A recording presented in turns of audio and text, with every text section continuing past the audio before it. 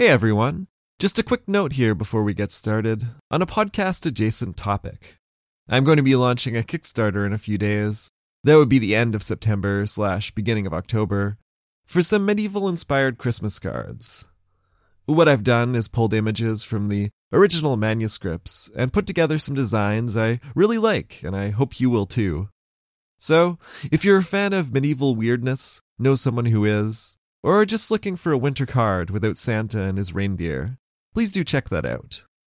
When it goes up, I'll post the link here in the episode notes, on my website at humancircuspodcast.com, and on Twitter at circus_human. Thanks everybody. Now, on with the podcast. Welcome to Human Circus.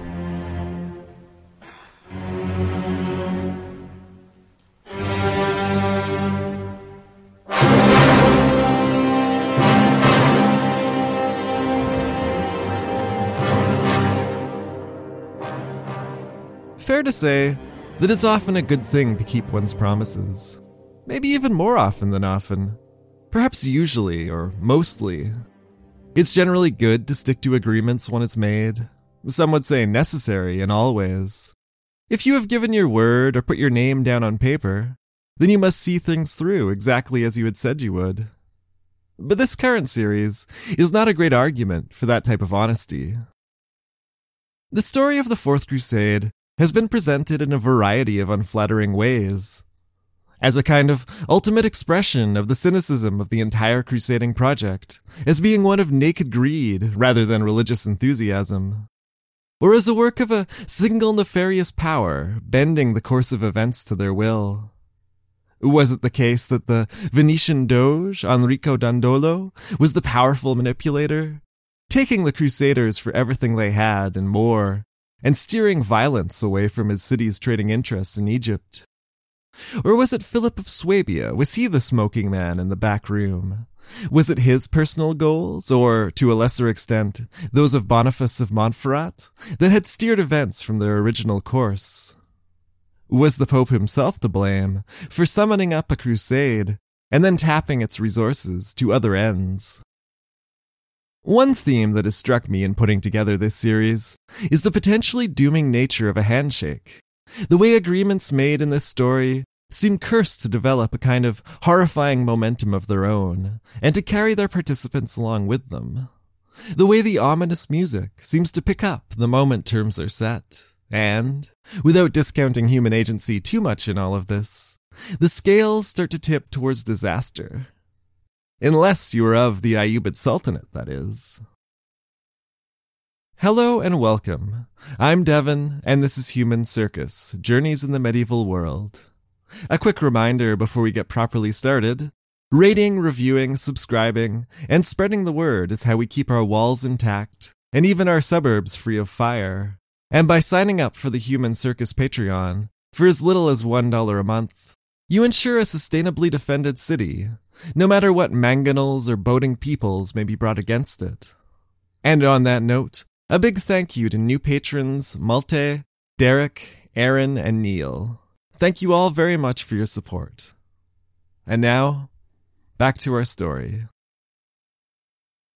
When last we spoke, Emperor Alexius was scuttling out the gates under cover of darkness as July 17th of 1203 became July 18th. Inside Constantinople, the people of the palace awoke to their lack of emperor and were thrown into confusion. There were some who would have been bound to the now departed Alexius and would have feared what was to come.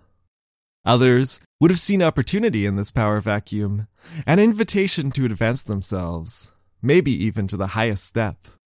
The rest would simply have worried, for their city and themselves, for what would happen now with the Latins at their gates. From Nicetas, we know that the eunuch Constantine, minister of the imperial treasuries, was one to take matters in hand, that he measured support for what was to come, and we can imagine the whispered conferences in the gardens and corridors. Probably there were many such plans being made, many would-be emperors flickering into being and then sputtering out, tantalizingly close to power. Constantine solidified a faction within the palace. He assembled the axe-bearers of the Varangian Guard and had the Empress and all her relations seized. Then, when all was ready, he called for Isaac, the former emperor. And he who had been blinded through his brother's treachery was freed from imprisonment and dressed in magnificent clothes. He was led back to the imperial throne, and word was sent to his son. In the camp, the news was met with joyous celebration, for the way which had seemed so hard now looked as if it might have been made easy overnight. Robert speaks of great rejoicing and much pomp, but in Joffre it is tempered with something else, with the Crusaders rushing to their arms and armor as the news first arrived, having little faith in its source, and every reason to suspect it is but a cover for another attack. Then, as more messengers came out of the city, with the Crusaders sending in envoys to let it be known that they would not be sending in Alexius, not until his father guaranteed that his promises would be honored. And the promises were big, expensive ones, crushingly so. And like those the French lords had made with Venice, they were going to be impossible to keep. But that was all for the future. For now, the mood was still celebratory. Envoys entered Constantinople, and of course, Joffre was among them. They dismounted before the gates and then walked in, unopposed now, but passing through a corridor of Varangian Guard that flanked them all the way to the palace and to the overwhelming spectacle of the Byzantine emperor and a great press of the city's highest men and women in all their adornments.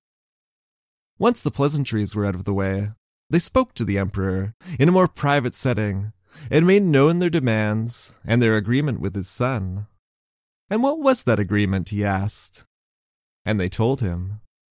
His son as emperor, obedience to Rome, 200,000 silver marks, a year's supply of food, 10,000 men for the cause, a standing force of 500 knights in the Holy Land. Such is the covenant that your son made with us, they said, and it was confirmed by oath, and charters with seals appended, and by King Philip of Germany, who has your daughter to wife. This covenant we desire you to confirm.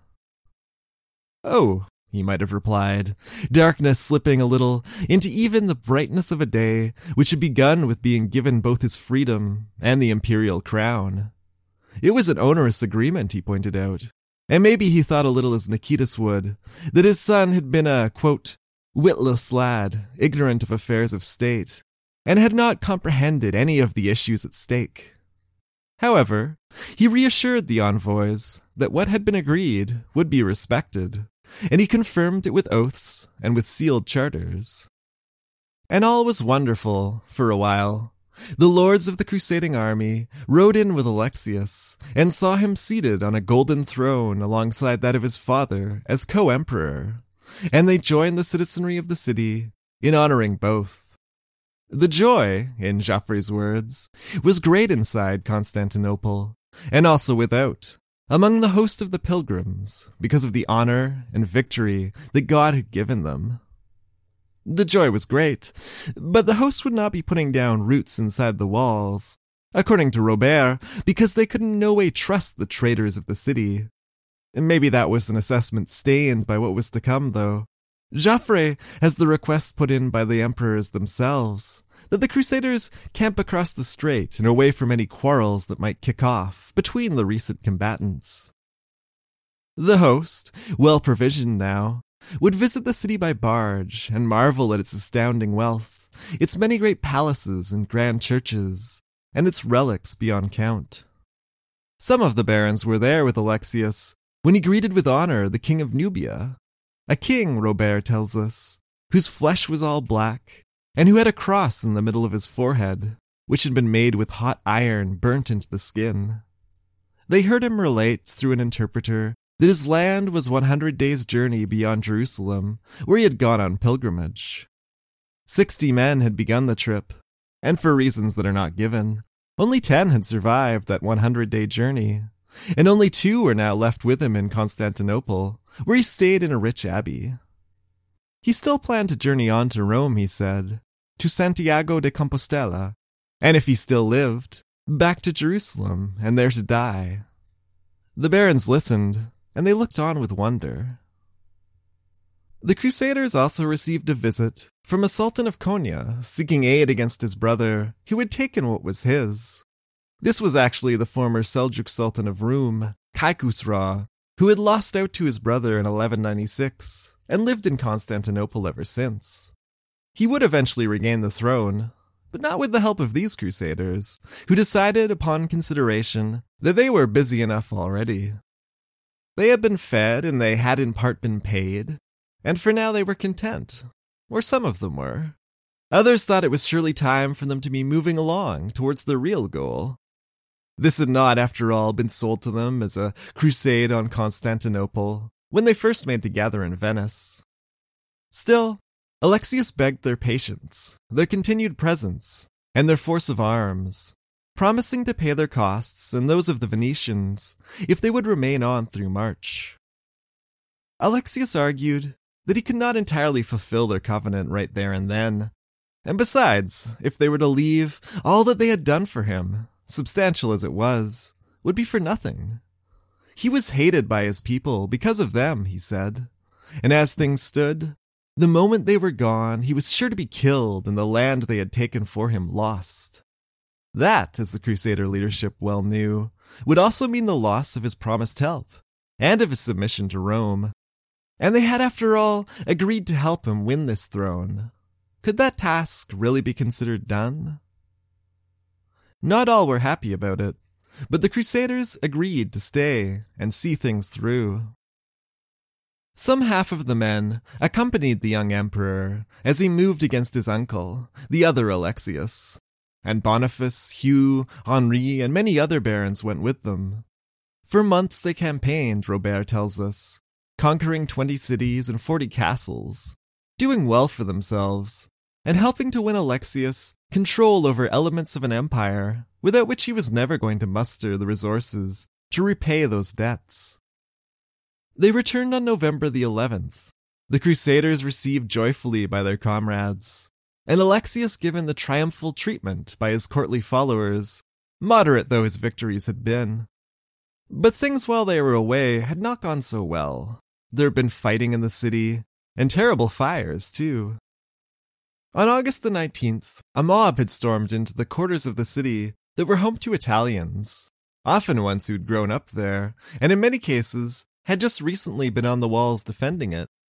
Rage and resentment against foreigners had spilled over, harming even those who made their city strong, and destroying churches, shops, homes, and people.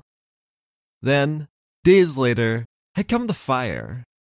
Joffre hadn't been sure who had done the malicious deed, but Nikitas was not in any doubt.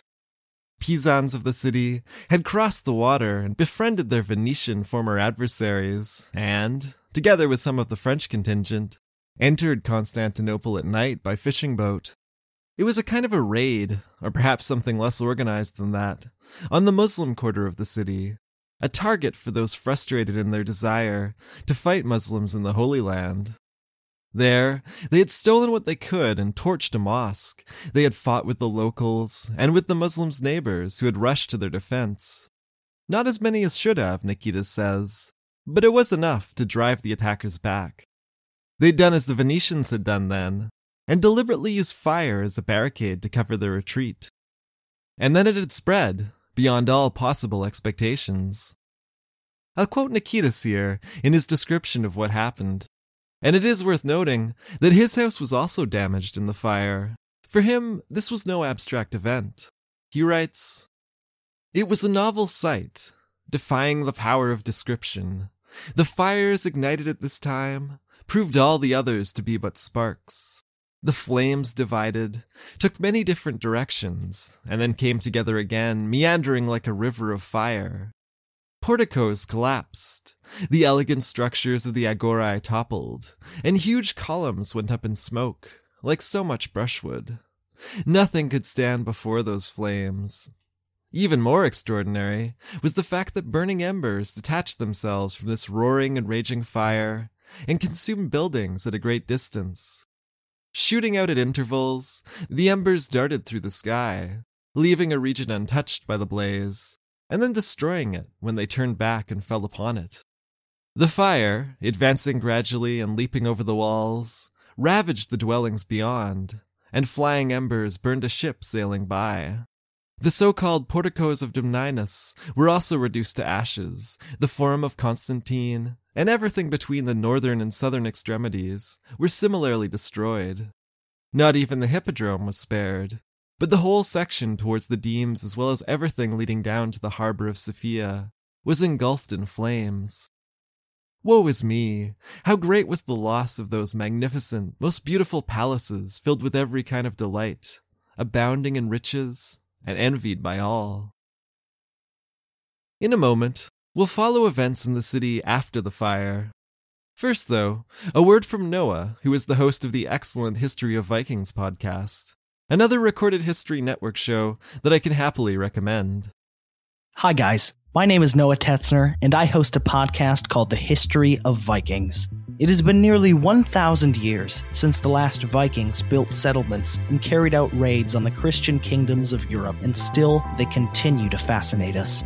From hit TV shows to comic book characters and superheroes, the Vikings and their gods are still very much a part of our world. Yes, the legendary stories, vibrant myths, and rich history of the Vikings can still be seen today. Join me in rediscovering the lost stories of history's most legendary people on my podcast, The History of Vikings. You can find the podcast on iTunes, Stitcher, Google Play, or wherever you listen to your podcasts. I would be delighted if you check out my podcast, The History of Vikings. The Latins of the city didn't wait around to see where the blame for the fires would be laid. This place had been their home, but many of their homes had been leveled, and now some 15,000, small and great, as Joffre has it, had taken their families and what possessions they could. And this was probably quite sensible of them. Tensions clearly had been on the rise. There had been the recent fighting and the fire. The bad feelings naturally brought about by invading forces involving themselves in imperial politics. The prospect of submitting to Rome. The unease at the emperor's ongoing failure to entirely fulfill their end of the deal. And then there was what had been done to make those initial payments. Uncle Alexius had not left the treasury in good health when he'd fled in the night. Heavy taxes had been necessary to pay the Crusaders, and then, as if that didn't do enough to turn the populace against young Alexius, the next step surely would. With little ready money at hand, the churches were plundered. Nikitas wrote of vessels seized and melted down for common coin, icons hacked at with axes, anything of value extracted by force. And then, even more bitter, the Crusaders selling their gains, or else spending them as but profane metals. It was enraging. Some in the city said the fire had been a punishment, for they had prized their own possessions, but neglected God's treasures. But what anger they did not reserve for themselves, they directed towards the Latins and their own rulers. Nikitas clearly loathed both emperors, spoke of them praying for the end of all things, these firebrands of the country, flaming in visage, thus personifying the angel of evil. And he gives us quite a picture of their days in power. Alexius took to spending his time in the camps of the barbarians, whiling away the days with drinking and with dice, his entourage jokingly replacing the gold inlaid and bejeweled diadem on his head with a shaggy woolen headdress. Isaac, meanwhile, muttered darkly against the blunderings and excesses of his son, angered at his authority and prestige slipping away in favor of Alexius. He spoke of his son's lack of self-control, his ill-formed character, and his general uselessness. And he turned increasingly to oracles, divination, and astrology, swallowing all he heard, and believing himself destined to become a ruler of a united East and West, a universal lord, a god-man, and with his sight restored, he was prey to streams of monks who drank from his banquet table and prophesied freely as to his returned strength. Or so Nikitas tells us. The Byzantine chronicler also shows us irredeemably greedy crusaders, laughing at the foolishness of their imperial hosts, and returning again and again to snatch up yet more treasures, their gluttony for gold impossible to satisfy now that they had a taste for it. But from Joffre, it's a distinctly different picture. The treasure came in but a trickle, always delayed, and never even approaching the amount promised. Until at last, the payments ceased, and not even the pleadings of Boniface, who had done so much for Alexius, could turn the taps back on. We should appreciate that Alexius found himself here in a difficult position, an untenable one, really. Maybe his head genuinely had swollen while in office, and maybe his recent military successes had convinced him he no longer had need of his former friends. Or maybe his situation was impossible. His Latin allies wanted their money, among other things, but even if he could juice his people sufficiently, they were very likely to kill him for the squeezing. Doing away with emperors was not so normatively out of the question as he would have liked, and there was besides a prevailing attitude that nothing at all should be given to the Crusaders, even if they could. As for submitting to Rome, that was quite out of the question. In this light, it's easy to see how Alexius may have felt unable to do more than placate those outside the wall with pleas for time, while trying to anticipate the plots of those inside. In the encampment, a parliament was held of the crusading lords and the Venetian doge, and it was decided that one last effort would be made to see the agreement peacefully resolved.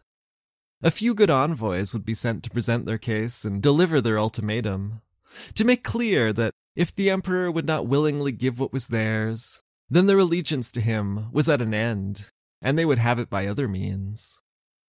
As was ever the case when important matters were to be discussed, Joffre was one of those good envoys. 3 for the French host, and 3 for the Venetians armed themselves, mounted up, and went into the city in some fear for their lives. At the palace, they left their horses and were brought to a room where the 2 emperors, Alexius and Isaac, sat on a pair of thrones, surrounded by nobles of the court. It was not Joffre who then spoke, but another, who was chosen for wisdom and eloquence. This is what he said. "Sire, we have come to thee on the part of the barons of the host and of the Doge of Venice. They would put thee in mind of the great service they have done to thee, a service known to the people and manifest to all men. Thou hast sworn, thou and thy father, to fulfill the promised covenants, and they have your charters in hand. But you have not fulfilled those covenants well, as you should have done. Many times have they called upon you to do so, and now again we call upon you, in the presence of all your barons, to fulfill the covenants that are between you and them. Should you do so, it shall be well. If not, be it known to you that from this day forth, they will not hold you as their lord or friend, but will endeavor to obtain their due by all means in their power. And of this they have now given you warning, seeing that they would not injure you, nor anyone, without first defiance given. For never have they acted treacherously, nor in their land is it customary to do so. You have heard what we have said. It is for you to take counsel thereon, according to your pleasure."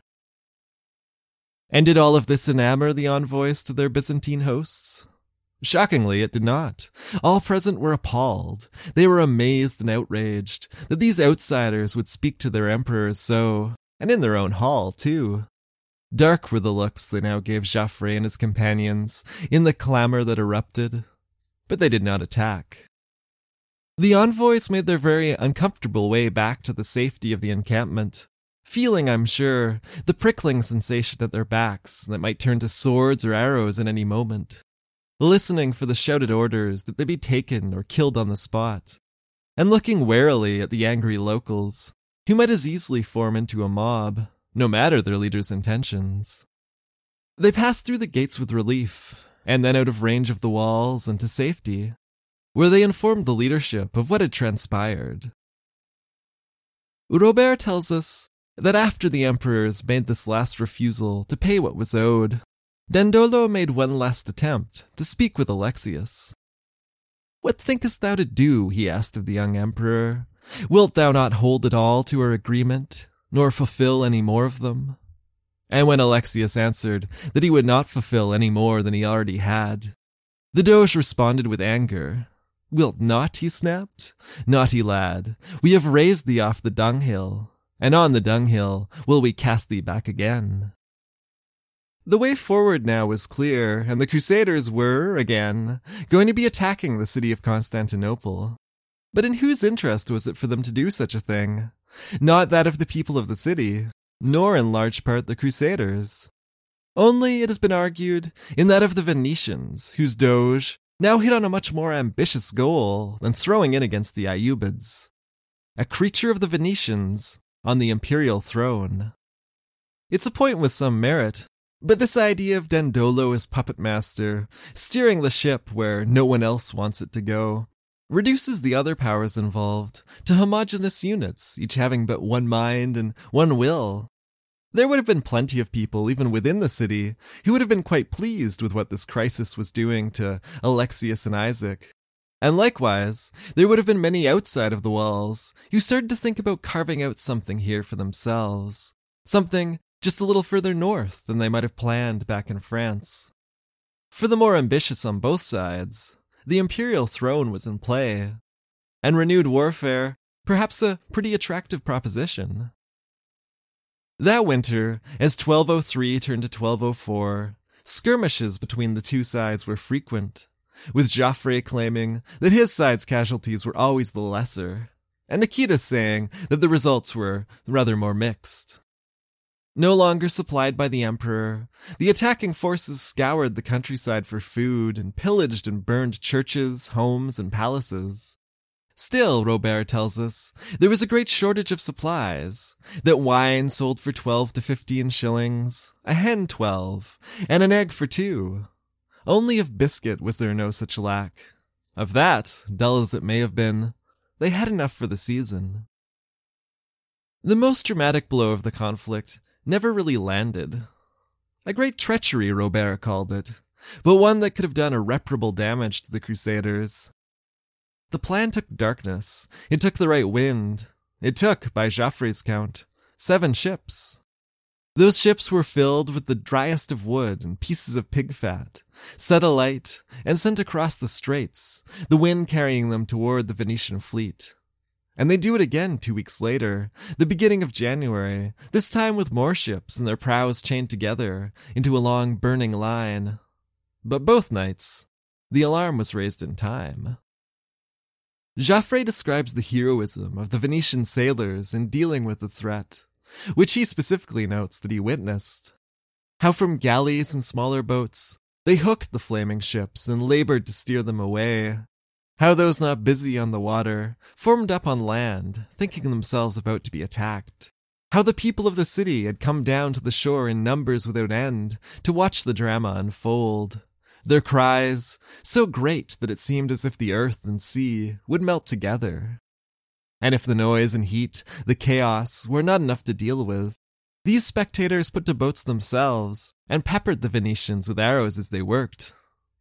Still, in all this confusion, the Venetians managed to maneuver the weaponized ships into the current, and the sun would rise over those burning wrecks, being carried away without harm, save for one Pisan ship, and those wounded by arrows. This would seem to have been a bit of a last effort on the part of our emperors, or maybe the first on the part of a new one. If Nikitas is to be believed, they had hardly moved themselves in the defense of the city at all anyways. Alexius in particular may not have wanted to act in violence against his former protectors, especially Boniface, who he had been closest to. Or maybe the two had simply lost their grip on the levers of power. Either way, power was about to be wrenched away from them entirely, and in Byzantine politics, there were no easy retirements. But first, a quick pause.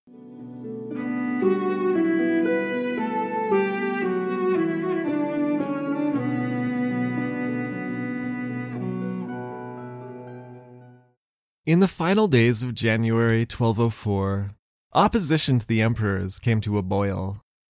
Everyone knew they had to go, but the question remained as to what was to be done. Senators, clergy, and other leading citizens came together in the Hagia Sophia. Nikitas was there and looked on, sickened by what he saw. All were of the same mind, but at a loss as to who they should nominate as their new leader. They knew full well, Nikitas says, that whoever it was would quickly be killed, and he himself kept his silence. He knew the faults of men, he said, and he allowed bitter tears to roll down in his face, for he foresaw that nothing good was to come for his people. The congregation cast about for someone to take up the leadership, apparently so desperate to do so that they tried to press it on anyone of nobility who would have it. But none would. One nominee even took on the costume of a monk to escape their attention. Finally, on the third day of this, the title was given to a young man named Nicholas, against his will. And you might be wondering what Alexius was doing during all of this. He was not so isolated that he had not heard of what was happening. Alexius sent one last time for the help of Boniface, arranging, Nicetas says, to have crusaders brought into the palace to secure his safety. But his chamberlain acted first. This man had been in and around the story for a while now, and his name, most inconveniently, was also Alexius. This was the new Alexius, but he's often known by the name Murtzuphlus, a reference to his heavy eyebrows which met in the middle. Murtzuphlus was descended from the emperors who had dominated the 12th century, and he had been imprisoned under the old Alexius, and then freed by Isaac when Isaac had returned to power. He's credited with showing leadership and bravery in opposing the Latins over the winter of 1203-04, and even Nicetas acknowledges this, and Nicetas pretty clearly had no love for this man. He was one of Alexius's most important advisors, and when an opening presented itself, Murtzuphlus took it. He shook Alexius awake with news that his people had risen up. They were coming to kill him. And this wasn't a rushed act of rashness on his part. He'd already set the table. He'd been the one to transmit Alexius's request to Boniface, and he'd used that information against his emperor. None of the nobility who he'd shared it with would defend Alexius now. He'd won over the eunuch in charge of the treasuries, a weak man fond of ill-gotten gains if Nicetas is anything to go by, and he'd lined up the Varangian guard on his side too. So all was ready when he convinced a sleep-befuddled Alexius that everyone from blood relations to the axe-wielders were at his door, making a furious assault, and wanting nothing more than to tear him to pieces with their hands. The emperor quickly agreed to be covered with a long robe, and led away to safety by a little-known side entrance. A grateful Alexius is to have softly sung from the Book of Psalms, "For in the day of mine afflictions he hid me in his tabernacle. He sheltered me in the secret of his tabernacle." But then, as the reality of his situation became clear, his lips are deceitful in his heart, and evil has he spoken in his heart. And then, his legs in chains. To me he spoke peaceably, but imagined deceits in their anger. He was poisoned 3 times, Geoffrey says, but it did not please God that he should thus die, so he was then strangled. The whole process an indication, I think, that Murtzuphlus still had reason to care about appearances, that he didn't feel able to simply throttle the emperor in his chamber and get away with it. And some writers have Alexius lingering on a little more, the strangling occurring only after other events had taken place and the subtler attempts had failed. Geoffrey also notes that Isaac took ill from fear around this time, and of this illness died, but it's very possible that he was poisoned too. Either way, they were out, and the new Alexius was in, and acclaimed as emperor in the palace, while poor Nicholas, he who'd had the title forced upon him in the church, was taken and his head cut off. The reign of Alexius V had begun. In him, the city now had a much more vigorous defender, and they were going to need it. Maybe their assailants didn't require another reason to attack, but they could certainly feel they had the moral high ground now. They weren't assailing a former ally. Now it was a treacherous usurper, a murderer who had unseated the person they had put in place, no matter that they intended to do much the same themselves. By this foul act, they had been cut off from assistance, supplies, and the promise of help to come in the Holy Land, and prospects for actually getting to that place were looking particularly bleak as winter closed in. The clergy, including those who spoke for the Pope, made it known that anyone guilty of such a murder, as Alexius V was, had no right to hold lands, and that those who consented thereto were abettors of the murder, And beyond all this, that the people of the city had withdrawn themselves from obedience to Rome. The war was just, and those involved would enjoy the indulgences of crusade. However, some of the crusaders were going to need to take action in order to keep themselves in it. Food was in short supply, and large numbers of horses had already been sacrificed. Foraging and raiding were dangerous necessities. Robert tells us, for example, that Henri, brother to Count Baldwin of Flanders, found himself in need of resources, and, with a small body of men, went at night to a nearby city. He seized animals, food, and clothing, and made to return, but Alexius was waiting for him. This was not an emperor in the mold of the former Alexius or his father.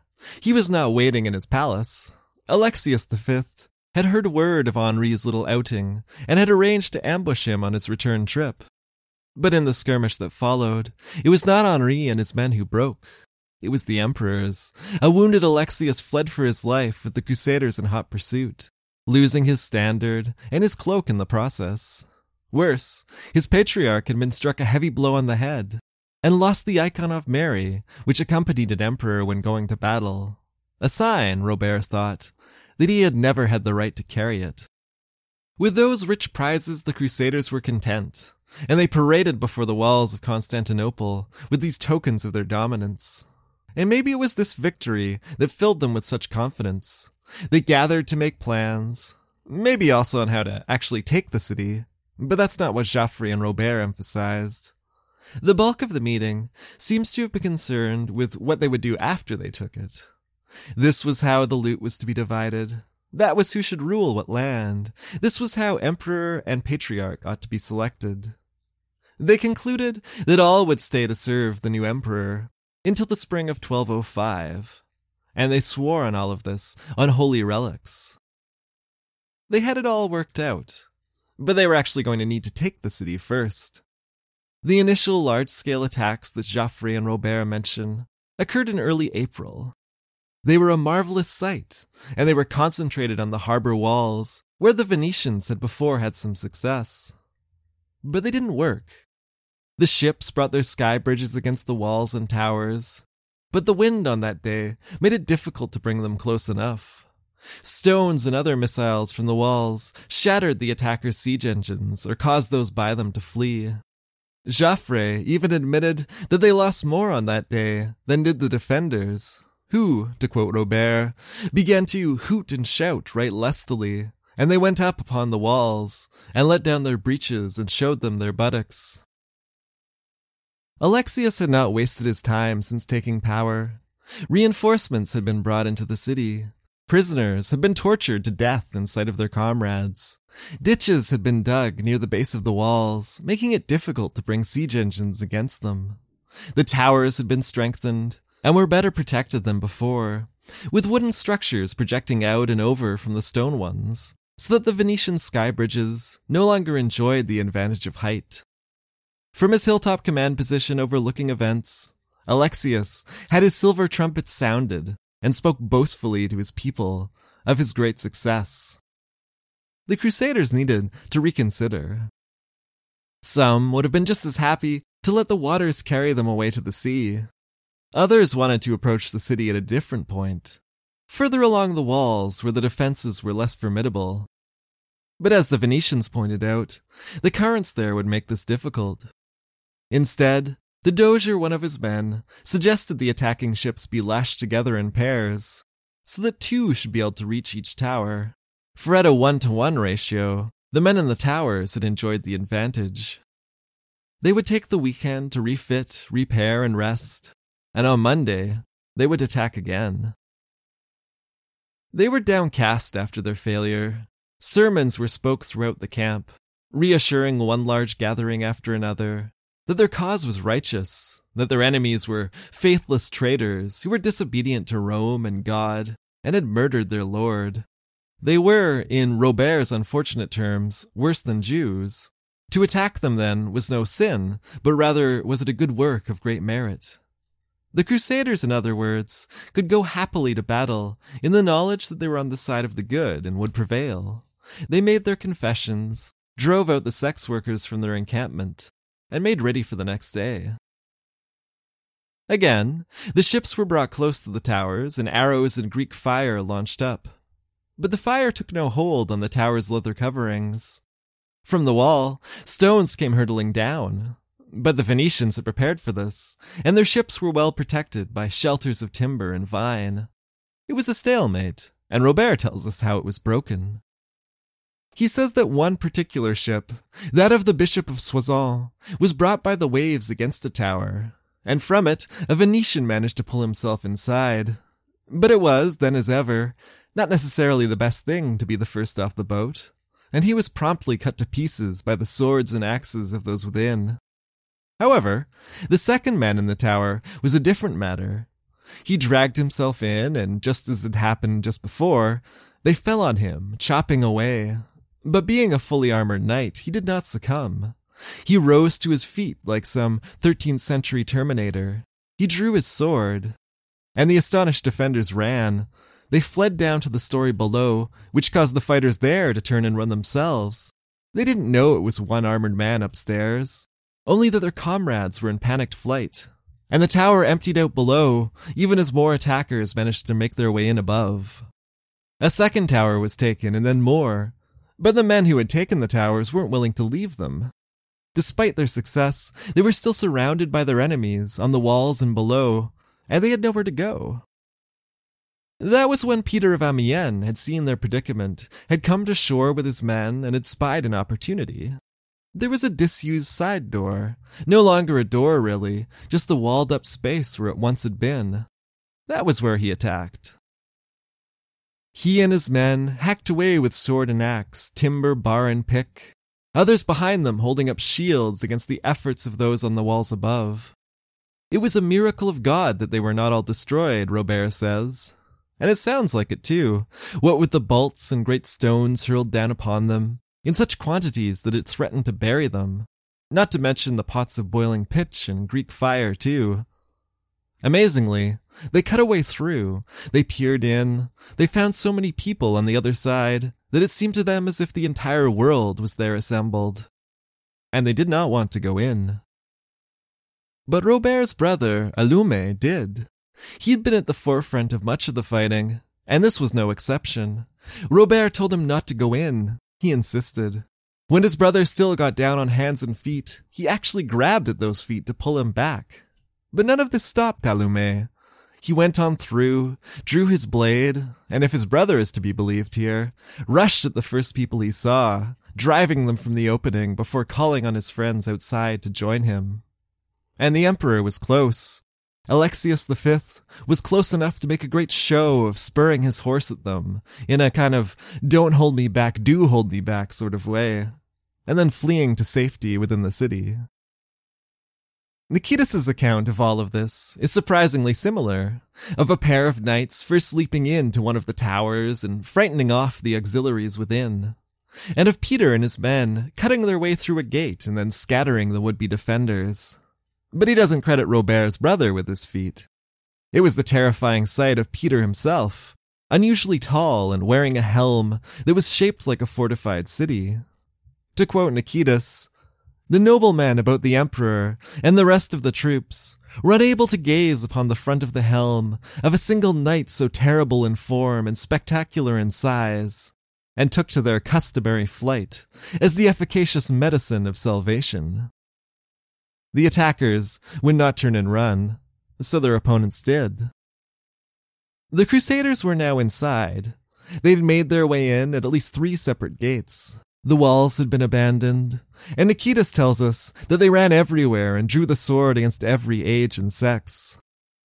Constantinople lay open before them, its people no longer organized against them, but rather scattered, seeing to their own families, their own possessions, some burying what was valuable, others simply fleeing the city, for their assailants had never even hoped to surround it or them. The attackers were weary from fighting, though. The day had been long, and they had no wish to be ambushed in the narrow streets. Better, they thought, to wait until morning, to assemble again and to offer battle in the open squares. So that's what they did, taking food, and then passing the night there, just inside the walls. Passing the night in a state of some nervous excitement, I imagine, with every expectation that the day ahead would be a hard one. For many, perhaps, a final one. Those who did manage to get some sleep woke to yet more flames in the morning. Around the quarters of Boniface, certain people, Joffre claims not to know who, while others have since pointed to the men of a certain German count, had set defensive fires between themselves and the threat of attack. And once more, for the third time since the arrival of the Crusaders, Constantinople was burning. It had lost more houses, Joffre says, than there were houses in any 3 of the greatest cities in the Kingdom of France. The city had suffered much, and its emperor, not for the first time, had had enough. When the Crusaders assembled that morning, they found that there was to be no further fight, for Alexius V was gone. He had made a big show of readying to attack them the night before, but had then ridden in fear straight on out the Golden Gate, or so Joffre tells us. Nikitas gives us a slightly different picture, though. The emperor had gone about the city, making every effort to rally his people, but to no avail. They were done. He saw no need to wait around for whatever fate the Latins would assign him, so he slipped away on a small fishing boat, taking various imperial family members with him. A successor had been found immediately, but his efforts to muster some defense had also failed. So, unopposed, the crusading lords did not fight, rather they picked their palaces. As Joffre tells us, everyone took quarters where he pleased, and of lodgings there was no stint, and greatly did they rejoice and give thanks because of the victory God had vouchsafed for them. For those who had been poor were now in wealth and luxury. But Robert grumbles that the rich and powerful of the host straightway began to deal treacherously with the lowly folk and to show them bad faith and ill comradeship. And Nikitas, of course, has an even darker view of the proceedings. The populace, he says, moved by the hope of placating the attackers, had turned out to greet them with crosses and venerable icons of Christ, as was customary during festivals of solemn processions. But the Crusaders' disposition was not at all affected by what they saw, nor did their lips break into the slightest smile, nor did the unexpected spectacle transform their grim and frenzied glance in fury into a semblance of cheerfulness. Instead, they plundered with impunity and stripped their victims shamelessly, beginning with their carts. Not only did they rob them of their substance, but also the articles consecrated to God. The rest fortified themselves all around with defensive weapons as their horses were roused at the sound of the war trumpet. What then, Nikitas continued, should I recount first and what last of those things dared at that time by these murderous men? For us, those things will have to wait. I'll be back next episode with the story of the sack of Constantinople, the looting, and one particular story, a travel story of sorts, that emerged from it. Thanks for listening, everybody. I'll talk to you then.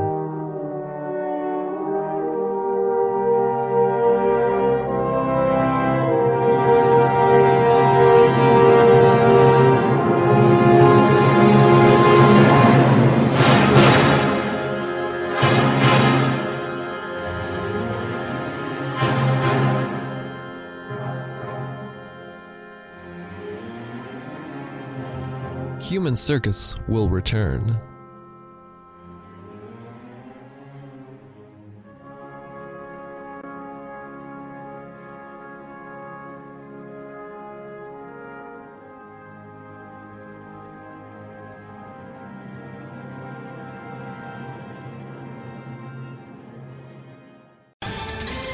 Ohio, ready for some quick mental health facts? Let's go.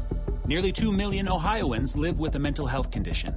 In the U.S., more than 50% of people will be diagnosed with a mental illness in their lifetime. Depression is a leading cause of disability worldwide. So why are some of us still stigmatizing people living with a mental health condition when we know all of this? Let's listen to the facts and beat the stigma. Ohio, challenge what you know about mental health at beatthestigma.org.